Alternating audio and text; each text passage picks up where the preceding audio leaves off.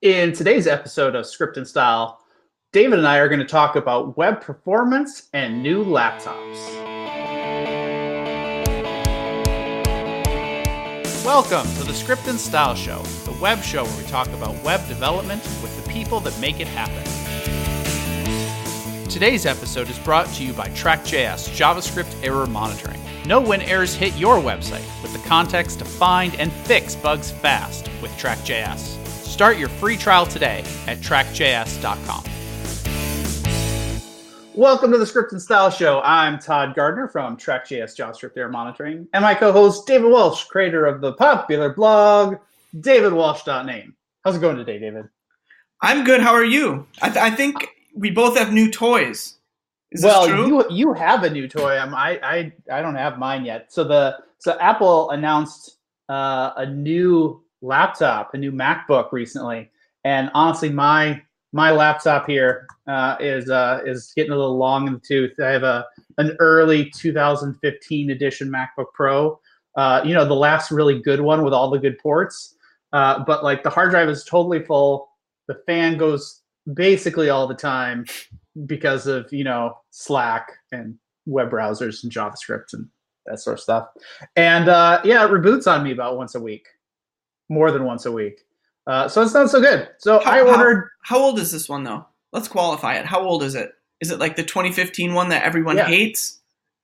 It's not the one that everyone hates. What do you mean everyone hates? I love it. The bad keyboard and the touch no escape key? It's before that, right? This is before that. So it's physical keyboard. Okay. It was the last one that I could...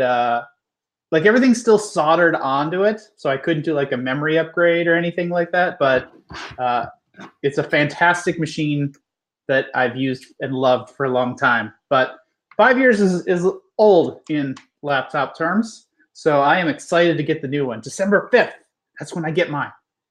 You got a new laptop too, didn't you? I have a whole bunch of new stuff, and my desk is a hot mess right now. So Mozilla loaned me out from DevTools to Firefox for Android.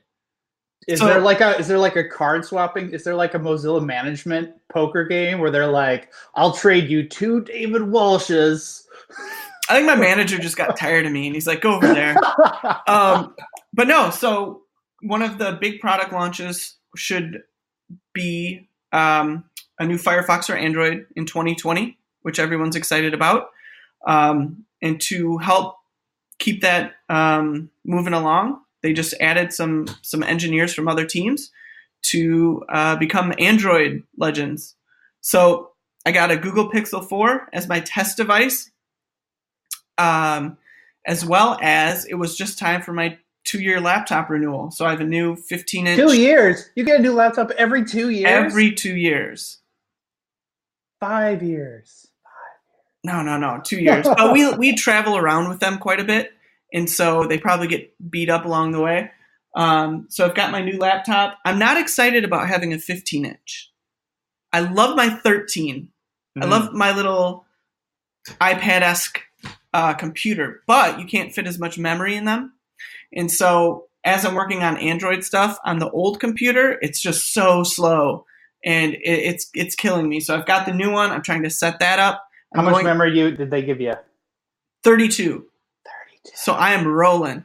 But I'm going through login hell, app download hell, configuration hell. But by the end of the day, I'm going to be a very happy guy. It's satisfying, though. Like setting up a new machine. I love setting up a new machine. I can't wait. Never restore.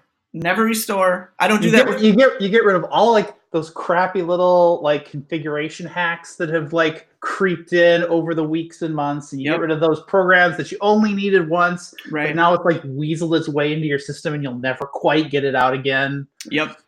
Feels good. Feels clean.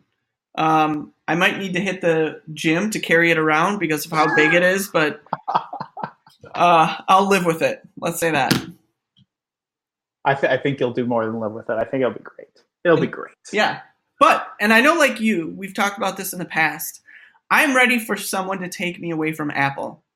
I'm, just the speed, they don't come out with things fast enough.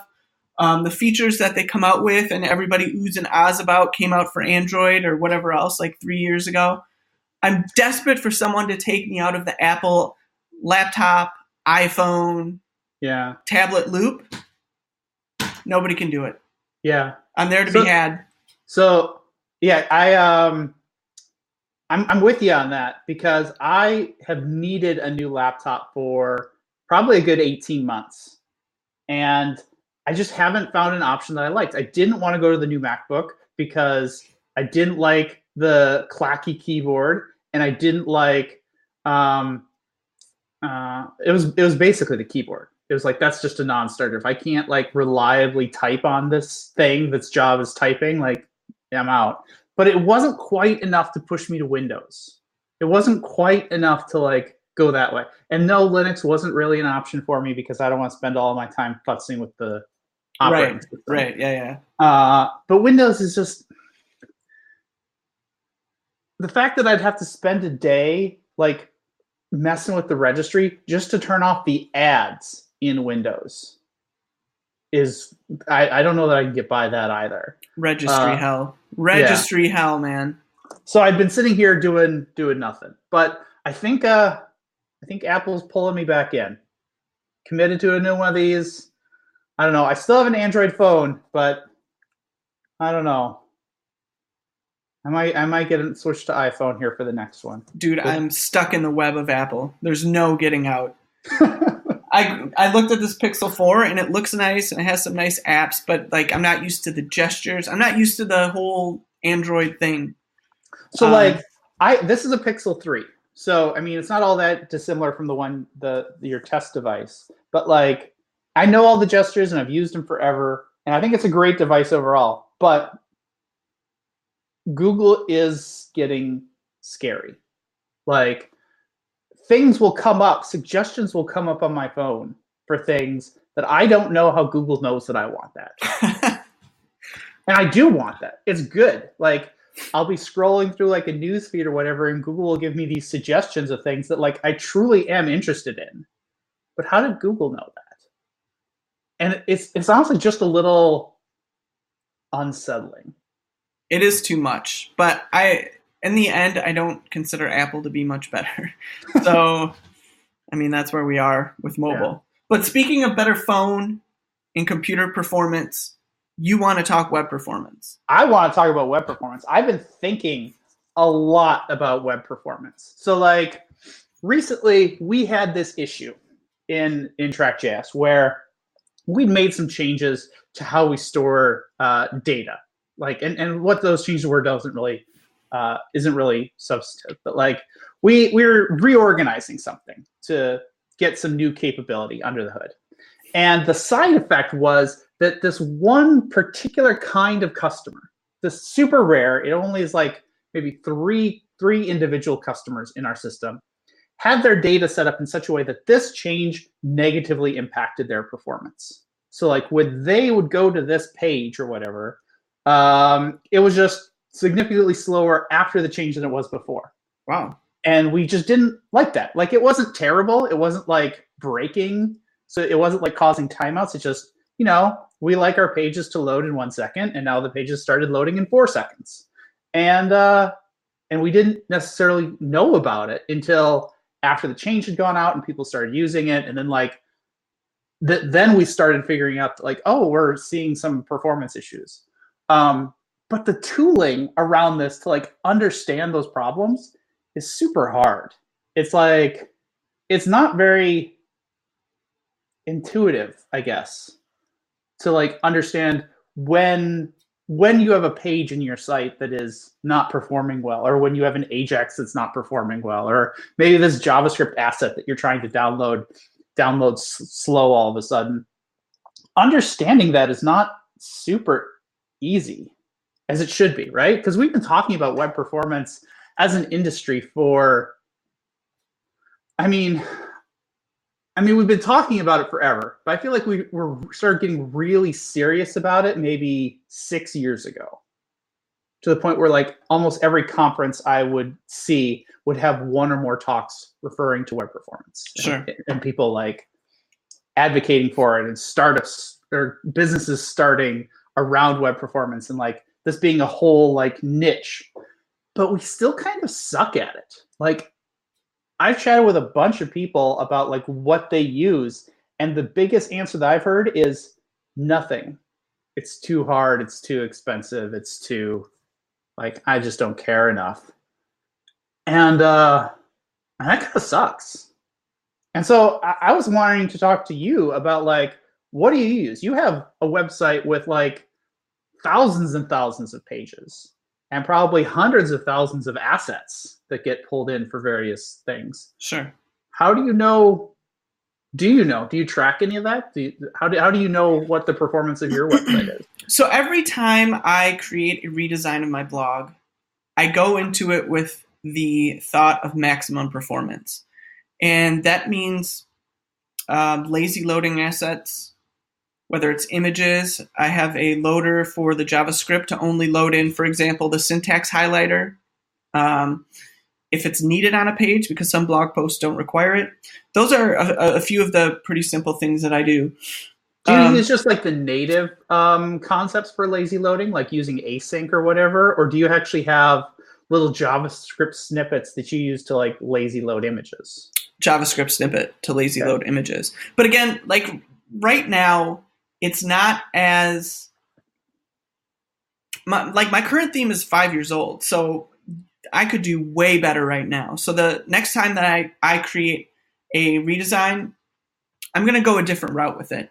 Right now, one of the big performance hits on my site is pulling in MooTools, right? This big JavaScript library along with some custom plugins. And when I look at that, all of those are things that I actually don't need anymore, that the native APIs in the web will do for me. I don't need to shim Ajax anymore. There are methods to do certain types of scrolling. There's an intersection observer API that I'll be able to use to load images as the user scrolls down to them instead of writing a bunch of custom JavaScript, right? So those are some of the things that I do around performance and I guess scripting. But when it comes to web performance, there are a bunch of different aspects that you need to look at. Another aspect is how you're serving those assets, right? So I use Cloudflare to force HTTPS to optimally deliver images, for example, because that's something that they can do to optimally cache. So those are some of the things that I do. Another big boost to performance can be using service workers. So you're saving actual hits to your server by using a service worker to serve up stuff that's already in cache. So that's another thing that can help. And one thing that I do from blog post to blog post actually is before I upload an image that I'm going to use in a blog post, I will put it through like Image Optim or some smushing, image utility to... I use TinyPNG. TinyPing, okay. Yeah, to either losslessly, if I can, or unlosslessly optimize that image. So I go into not just each redesign, but each blog post knowing that I want this to be as fast as humanly possible. And I address those files or those assets as I need to. I inline a lot of CSS, so I don't link to a bunch of style sheets if I don't need to. So I feel like I'm doing all of these things and trying to do things the right way. But what sort of kills me is that you go to like a site like CNN or ESPN and you look at the source code and they're just like, fuck it. They just throw it all in there, all of it. All of it, 200 JavaScript files. Yeah, you click on a link and it takes 10 seconds to load, and then like modals are popping up and ads are shoving into place, and it's just like they don't care. It is, and like it's because they don't care. They're like, if you've clicked on a news story, it means you're bored and you're looking for something to do, and reading this news story is the thing you decided to do, and you're not going to leave. We got to show you the ads. We already got money for it.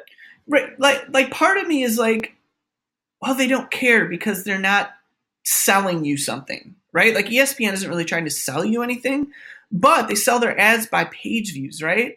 So in a way, you'd think they would be. And there have been numerous statistics about how, X amount of delay in a web page rendering like stops X percent of users from continuing onto the page or staying on your site, right? And Google actually, if I understand correctly, incentivizes good performance by factoring that in search result position. I think that's a thing. I think so too. I want to say that I saw a tweet recently that Google was going to not block your site, but like they were going to tag it. They were going to put like a little icon in the search in the results of like saying this site is slow. Right. Which is nuts, man. Yeah, it's tied up with their AMP strategy though, which I don't know how I feel about that. Like they're trying to like push people like, if your site's slow, we'll push it through AMP and then we'll make it fast for you. I have a WordPress AMP plugin, but I'm a man of the people. I got to spread it around everywhere. So you've talked about a bunch of different like strategies that you've used to like optimize performance on your site. But do you measure what the performance is? Like, do you use anything? Do you like scrape performance timings or have somebody else scrape performance timings? Or like, do you know how long your imposter syndrome post takes to load for the average viewer? I don't look at them at a post by post basis, and quite honestly, I don't check the performance metrics too much. There are tools out there where you send them a URL and they tell you you're not gzipping this, you're not this image could be optimized, you're loading a 500 by 500 pixel image, but you're using it as 250 by 250 and you should create a new image instead, right? There are lots of these tools. And if David Walsh Blog was my day job, I'd go all in on figuring all of this stuff out. But in the end, for me, it's sort of an eye test thing, right? Like if I type in davidwalsh.name, do I see nothing happen for a while? Yeah. In between clicks, I think one of the things that is sort of in my favor is that I have an Ajax loading system that I created for myself. And that sort of makes things feel faster because it's not site, blank page, site again, right? So I guess to answer your question, I don't pay a lot of attention to it. You do like development time performance testing, right? Like I've made a change. I'm going to like check it. I'm going to deploy it. Might use like my in-browser performance analysis tools. I might view it from like a few different like devices and make sure it all feels good, but you're not like ongoing like measuring how long does this page take to load, right? No, right. Again, yeah, the time just isn't there to put that much into it. I think that I have sort of a philosophy of if I feel good about a redesign when I launch it from a perf perspective, it's going to carry a long way. And honestly, I don't think that my site's perf issues or areas where it could improve are necessarily front-endish. I still use WordPress. I don't use a static site generator, right? And I'm sure that is something that would make my site way faster. But as a whole, but I mean, you kind of are because you put Cloudflare in front of it, right? And right. Cloudflare, like cached all of your pages as users visit, and because there's like probably very little dynamic nature to any of your pages.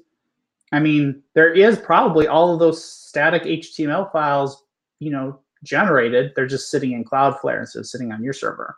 Right. Yeah, there's that too. I mean, and I think one of the issues that, now that you mention that is sort of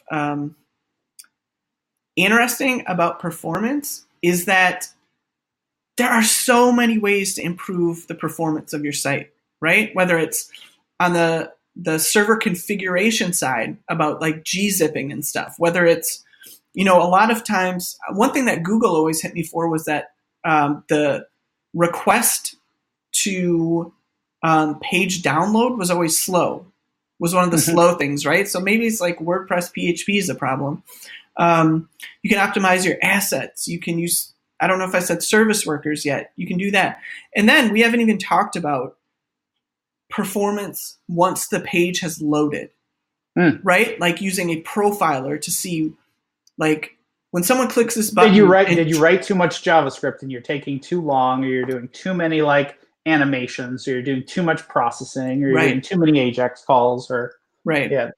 And there's like so many different areas to try and specialize in this, that it's one of those topics that is almost like paralyzing. Like, where do I even start here? Yeah. And that's why I start with the easy stuff, right? I start with the images, with the lazy loading, all of the stuff that would show up in an interview question. If you start out with those type of basic optimizations, then you can put together sort of casual sprints to improve on other things, if that makes sense. But it's also all tied into return on investment, right? And how important it is. For me, my blog is really important to me, but it's not my primary job, and I have a family and I have stuff that I need to do. So I can't always put aside time to do this. The other thing is that my blog time is precious to me. So I'd rather invest in writing than making the older articles show up a tenth of a millisecond faster, right? Yeah. So that's sort of the way that I look at performance with regard to my blog. And I'd love to have someone on from ESPN or CNN, like one of these huge sites, and be like, what the fuck? Is it just too hot? Like, I don't discount how big their platform must be and how many people touch different parts of the site. But you have to believe there's got to be a better way, right? Mm-hmm. I want answers. ESPN, I'm calling you out right now. So if any of our listeners work for ESPN or know somebody who works on ESPN or CNN or any of these like massive giant content sites, you let us know. We want to talk to you. We won't even be like jerks about it. We just want to know, like, what are the trade-offs that you need to make on a daily basis between advertising revenue, which pay all your salaries, and not delivering really slow content. That'd be cool. I think that's fair. And, web performance, I mentioned like a month ago, I did an interview with the people at Pornhub. Yeah. And one of the things that I kept pushing on, there was a bit of back and forth, right? And I knew going into it, there were some questions, some house secrets that they wouldn't tell me. And the ones that I didn't get answers on were mostly with regard to web performance in their video player, because that's the money right there, right? Like the video player that's what people are going to the site for. And I'm like, how do you make it faster? And when you think about it, everything is going from blog posts and like writing into video content. And so video content and profiling, in web performance are going to become even more important moving forward.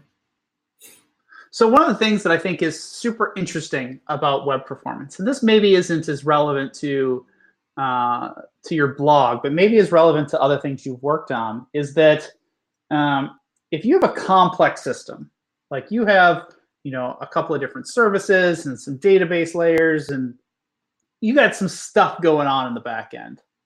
All of that stuff comes together in the web layer. Like you might have monitoring on the back end, but like the catch-all place where an error will manifest itself or a slow query will manifest itself is in web performance of the end user experience. As a real user is like going through your web page and doing things, and then they click on a button that generates a service call that calls a database. And if that database call is really slow, well, you can observe that slow behavior on the web layer. You can say, oh, this transaction, this AJAX request took a really long time to load for this user or this kind of user, or on this page, this request took a long time. And I think that's really interesting in that you can get so much visibility, to use an almost overused term, observability. You can get so much observability into your system purely by monitoring the behavior and performance of that client-side layer. Yeah, I totally agree. I mean, like, if a website is slow, the first person they're going to talk to is the web guy, not the database guy, not the sysadmin. Front-end developers are often that first line of support in an organization, just because that's where the users are interacting. And so I've worked on teams where it's the front-end team that triages all the support issues. And it's like, yeah, it's not my thing. The database is slow.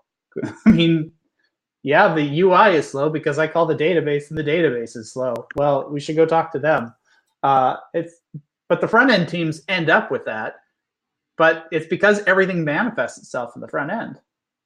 I agree. And that's why I think that it's really important as front-end developers that we make an effort to understand the stacks around us. Because that supports us when when a situation like you mentioned comes up, we have that credibility to say, no, the problem is over here. And I think that in doing so and making that diagnosis, we sort of make ourselves look good. We position ourselves as that expert. The other thing that's important in a situation like that is going to a tool, running the page through it and saying, look, we're doing everything we can here. We're doing everything we can here. This is fast, but hey, the page load time is taking forever. That's not on us, right? So, using these tools to our advantage to improve our credibility is really important, and understanding how to use those tools as well. You also mentioned complex apps. In working on Firefox dev tools, it's important that people know that all of our dev tools are written with HTML, CSS, and JavaScript. And you look at a dev tool panel like the debugger, that's as complex as you're going to get, right? Yeah. Because we're like halting executions and doing a bunch of crazy stuff. And we have a performance team inside DevTools that looks at and monitors each panel's performance through doing a specific set of tasks. And we had one situation where we thought we did something very simple to make the code a little cleaner, I guess, a little more modern, and it caused a 20% slowdown in that action. So we needed to use the DevTools profiler to figure out why DevTools was slow. We had to debug our debugger. And in one case, it came down to a certain type of loop that was executing hundreds of thousands of times was just faster than the loop that we had changed it to. Right? So like that's a micro optimization of performance. But if you're somebody who works in Canvas or something that's really performance heavy, you're going to need to know how to use the profiler. And it's just another layer, another aspect of what it means to work on web performance. Yeah. Yeah, that's good. Web performance means a lot of different things to a lot of different people. There's how fast your assets are loading, both like for you at dev time, and then there's for other people. There's how fast is your code executing after page load that you need to do like dev time, like profiling to understand. There's implications from other parts of the system that will manifest itself in the front end. There's how fast is perceived performance? How fast can your page go until like the user thinks they can start interacting with it? And these are all like important in different ways and in different ratios depending on your use case. So I think it can mean a lot of things depending on what kind of system we're working on. I totally agree. But in the end, like everything else, it comes down to return on investment and like how much you can put into it. When I was at my first like small agency job, didn't think a thing about performance at all. And that's because, you're allowed X amount of time to work on this thing. It's one of those things where clients in management, whatever else, they just expect it to be fast. Like they expect it to work. Mm-hmm. And that's why having a site that looks really good to me is always the most important thing, because people don't appreciate that. No one appreciates the fact that it works. It's just supposed to work. Mm-hmm. No one expects, nobody appreciates that it's fast because it's supposed to be fast. You're a computer guy, So that's why I think that stuff like performance, you can add accessibility to that list, right? If you're not somebody that needs that accessibility, you don't think about it. And I think it's just one of those things that's underappreciated that, devs who listen to a podcast like this should really start thinking about. Security is in that security category as well. It's like right. You expect your website to be secure. I expect it not to get hacked. Right. And that's not a feature that I should pay extra for. Right. It's just supposed to be. Yeah. Well, I think that's probably a pretty good place to wrap up the conversation today. This whole episode was takeaways a bit, but is there anything interesting and notable that you would kind of underline for us today? Yes, I need to set a fire on myself to do another redesign, because I'm like, I have all these ideas. You've been talking about this for like a year. I have so many ideas in my head for how to make things faster. The problem is that I'm not a designer, but I always critique the design very much. So I just need to get over that and get something new up so everything can be faster. The other takeaway I have is that we need to have Greg Tatum from Mozilla on this podcast. He's the person that writes our profiler tool. And through talking to him for just 10 minutes, I've picked up so much knowledge about what's fast in JavaScript and what isn't. But just, I think the main takeaway from an episode like that is him showing us how to use the profiler. I think that's like the biggest step for people, the biggest place that they can stumble or just not get it is how to even use the thing and how to say that's the thing that's slow. That's my main takeaway. How about you?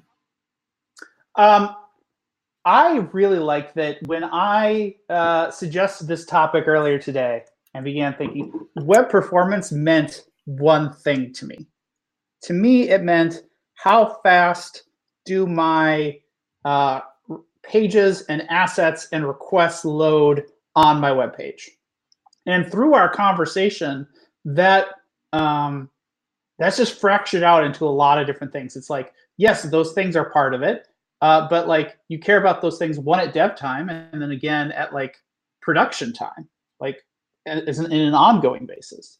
And then there's also like, well, what happens about interactivity within the page and how long does this flow take and how long do these different like interactions take, which is more complex than just measuring how long a request takes. It could be several requests. It could just be plain old logic being executed in the JavaScript layer.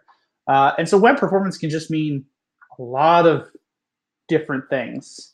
And so I think I need to get a little bit more clarity about words and what they mean within this space, because I think just saying web performance isn't descriptive enough to a developer. I think we'll have different ideas of what that word means. There are several layers, and web performance is just starting once a page loads, right? Because you got to be fast from that point on too. So yeah. You're absolutely right. All right. I think this was a fun show. I definitely learned a lot. If you learned a lot, please let us know. Let us know what you think of the show. We do this for you. If you have ideas for what we should talk about or who we should interview or what we should banter about or stupid jokes we should tell, please let us know on Twitter. I'm at Todd H. Gardner. I'm at David Walsh Blog. See you next time.